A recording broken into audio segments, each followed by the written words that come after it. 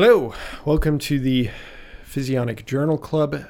This is the second part of the doubleheader that I decided to do. The first one was on paired box 6, how it regulates pro-insulin processing, how genetics impact our insulin processing, things of that nature.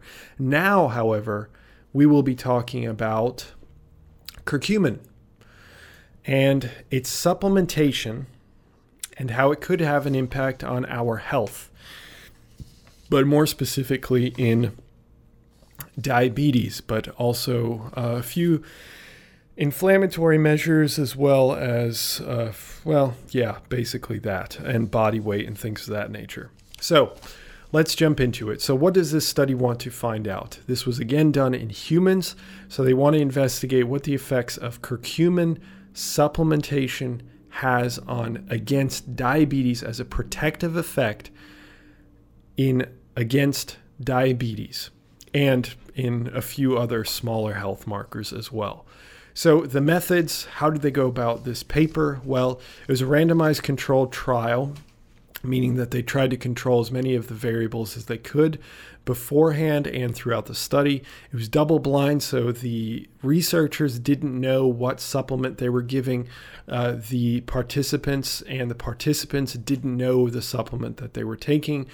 And it was a between subjects design. So you're comparing the placebo group who consume a supplement that is not curcumin, and it's essentially just nothingness, but it looks just like curcumin and it maybe tastes like curcumin. And then on the other side, they have the curcumin supplement group. The study ran for 12 months, and 3 months of which they just had a teaching period. So they essentially just taught through a dietitian about nutrition just to get everybody up on the same page. So the actual study only ran about 9 months. Well, only, quote unquote. That's a pretty long time. They had 242 participants, which they separated between, again, the curcumin supplementation group and the placebo group. All the participants were pre-diabetic, so they were not diabetic, but they weren't completely healthy. They were pre-diabetic, so right between that range. And they were all over the age of 35. And both groups consumed 3 capsules of either placebo or of curcumin supplementation 2 times a day, of which each capsule had 250 milligrams of powder within them. So that's a total of 1.5 grams of curcumin and 1.5 grams of placebo, whatever that is. The curcumin was purified from dried rhizomes. Don't ask me what that is. I don't know. You have to ask somebody who's knows more about the cooking aspects of food. That's not me.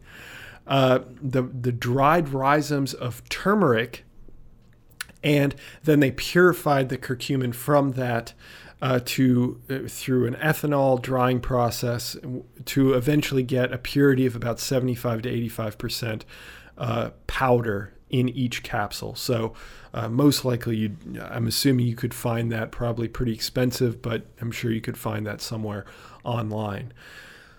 And they verified the purity using chromatography, which I'm not going to go into. Essentially, they made sure that it was at least within that range, 75 to 85% pure curcumin. They measured at baseline, so right at the study start, at 3 months, 6 months, and 9 months. So they had 4 different measures. We're really interested in the baseline versus 9 months, but we're certainly going to be somewhat interested in how quickly some of these outcomes come to be, if they're positive or negative. They measured body weight as well as used a tape measure to measure circumference and the waist circumference specifically. They also use cardiovascular markers, blood pressure, which they did indirectly by essentially just going and asking for the patient's records from their doctor. So over that 9-month period, the individuals, the participants, went to their doctor for routine checkups and things of that nature. So the doctors had to present their lab notes and stuff like that to the researchers, and then the researchers used that for a measure of cardiovascular markers and blood pressure. Not exactly ideal, to be completely honest with you, because your doctor could have, if you're talking about 242 participants, what are the odds that all the doctors do everything exactly the same and that the participants go at the same time of day? You know, it's just like a lot of confounding variables there. So the blood pressure aspect is probably not going to be all that accurate, but we may look at it. They also looked at electrocardiograms. That's where they put the electrodes on your chest, and then they measure how your heart is beating, blood pressure taken, and then the most interesting is going to be the actual blood measures, which they took from all these individuals, which then tells you the actual biomarkers. So they did a measure for glucose, insulin, a few others, and they also did an oral glucose tolerance test, which again, I've explained this so many times by now, but I will explain it again. That's where the participants are fasted, they haven't consumed any food, then they're given a set amount, a controlled amount of a sugary drink, and they ingest that, and then the researchers will measure over a period of usually 2 hours what happens to that blood sugar, to that sugar that enters the blood. Is it cleared out easily or is it not cleared out easily? And they also did that with insulin. So the exact same thing, but instead of measuring blood sugar, they measured insulin. And they did a radioimmunoassay for insulin, C-peptide, and adiponectin. Essentially, they're just measuring the amounts of insulin, adiponectin, which is an adipokine, which is, if you've heard of leptin, adiponectin is closely related with diabetes. And if you typically, I think, don't quote me on this, but I think if you have increased adiponectin, that is a positive marker. That's something that you want, that you typically have a lower risk of developing diabetes. You tend to have greater insulin sensitivity in that situation. Okay, so those are the methods. Let's jump into the actual paper now. So the results, table 1, we don't need to go into this a whole lot. Frankly, they're just looking at a bunch of different measures to see if at baseline, if there are any differences between the curcumin supplemented individuals and the placebo group. And the reason why they want to do that is because you don't want to go through an entire study and realize after the fact that one group was 100 pounds overweight and the other group was really lean. That's just one example. Or one group, their liver enzymes were through the roof and the other group was completely fine. Because those are variables that from the onset of the study would throw off the interpretation and the results that you could really get. As a matter of fact, it could completely undermine the study. It could essentially mean that it doesn't matter, like none of this matters. So they looked at a bunch of different markers. I mean, the percentage in sex, like males to females, they had more females in both groups. Age was the same, BMI, body weight, insulin, H1C, I'll explain what that is, glucose tolerance tests at baseline, all these different measures, AST, ALT, those are liver marker enzymes, all of them were the same. So from the get-go, all these individuals are the same in terms of their health markers. That's great to see. So then we can confidently move into table 2, where we can look at some of these differences. I realize that when you look at table 2, it looks a little daunting. There's a lot of numbers. It's really not, though. All you need to look at is really the mean and if there are significant differences between the groups. So you're comparing the placebo group to the curcumin supplemented group.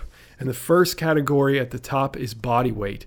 So there are no significant differences between the two groups until the 9-month mark. At the 9-month mark, you see that the curcumin group has lower body weight than the placebo group. I will touch on that again in the near future. Other markers, oral glucose tolerance test, the fasting plasma glucose, those were also statistically significantly reduced in the curcumin group. The H1C, so let me explain that real quick. You can get a blood glucose test from your doctor, and I'll probably make some content specifically explaining the physiology behind this. But you can get a glucose tolerance test and have it come out pretty normal, but your H1C can be through the roof. The H1C is a measure of your blood sugar levels at beyond just that snapshot in time. Your H1C is an indication of the last 30 days of your blood sugar levels, because people can, technically, if you know a little bit about physiology, what you can do, and nutrition, what you can do is massively reduce your carbohydrate intake, let's say 2 or 3 days before you go to your doctor, and your blood glucose levels, your blood sugar levels will decrease to normal levels. The problem with that is you're tricking your doctor, but you're not tricking your body. So your doctor, if they are intelligent and know your ways, they may run an H1C test, which is a measure of 30 days. And the reason why it's a measure of 30 days is because your red blood cells turn over essentially every 30 days. It might be 60 days. I think it's 30 days, but either way, it's at least a month. Your red blood cells are circulating through your bloodstream, and then they die, and you create more red blood cells. So if you had at any point really high levels of blood sugar levels, there's a process called glycation. Glycation is where your red blood cells are completely surrounded and gunked up with sugar. So the blood sugar will stick to the red blood cells, and no amount of fasting or reducing carbohydrates is going to get rid of that glycation unless you do it for 30 days straight until all your red blood cells have cleared out and you've created new red blood cells that don't have all this blood sugar stuck to them. And so the H1C is a measure of that glycation. So, and here we see that it's decreased. It's decreased in the curcumin group at 3 months, at 6 months, at 9 months. So really interesting results here that we're getting a lot of these almost immediate effects within, 3 months. That's the earliest point that they measure. And so a lot of really interesting stuff here. Then the next part is insulin. They showed a significant difference at 9 months. You saw slightly reduced levels of insulin, circulating insulin for the curcumin group. And then the next one I want to talk about is the HOMA-B percentage that you see there. The HOMA-B percentage is a measure of your pancreas, your beta cells. I did mention this in the previous piece of content. Your beta cells are the cells that are specifically responsible in your pancreas. Your body's made up of various organs, one of which is your pancreas. Your pancreas secretes insulin, and that's where you then that's how you reduce your blood sugar levels. Well, a measure of your pancreas, and specifically of those cells, of your beta cells, is seen here. So the closer you are to 100, the more normal pancreatic activity of those beta cells you see. And what you see is that there is an increase at 9 months. It's switched up there. They've got 6 months, 9 months, 3 months instead of 3, 6, 9, which is just a typo. Let's be real. So What should be 9 months there is this measure of the beta cells. So the beta cells increase in their activity, which is a great sign. And it's relatively significant. You're seeing about a 12 to 13 point boost in beta cell activity.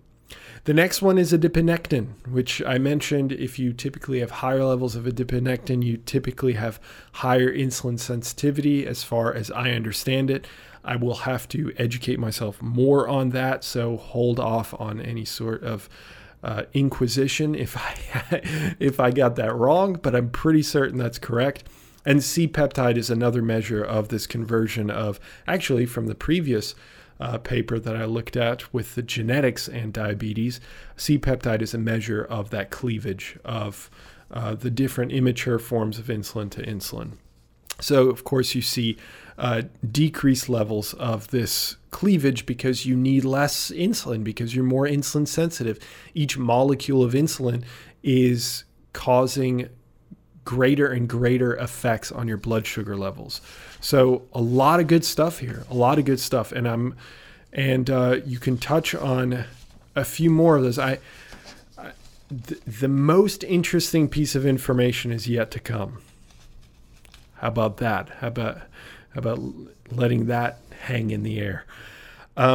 So then looking at figure 1. Figure 1 is really a graphical representation of everything I just said. So frankly, I don't feel like going over it again. It's betterment in fasting, glucose levels, otherwise known as sugar levels, your blood sugar levels, glucose tolerance test, H1C, the HOMA-B, C-peptide, HOMA-IR. IR is for insulin resistance. All of those improve with the curcumin supplementation group.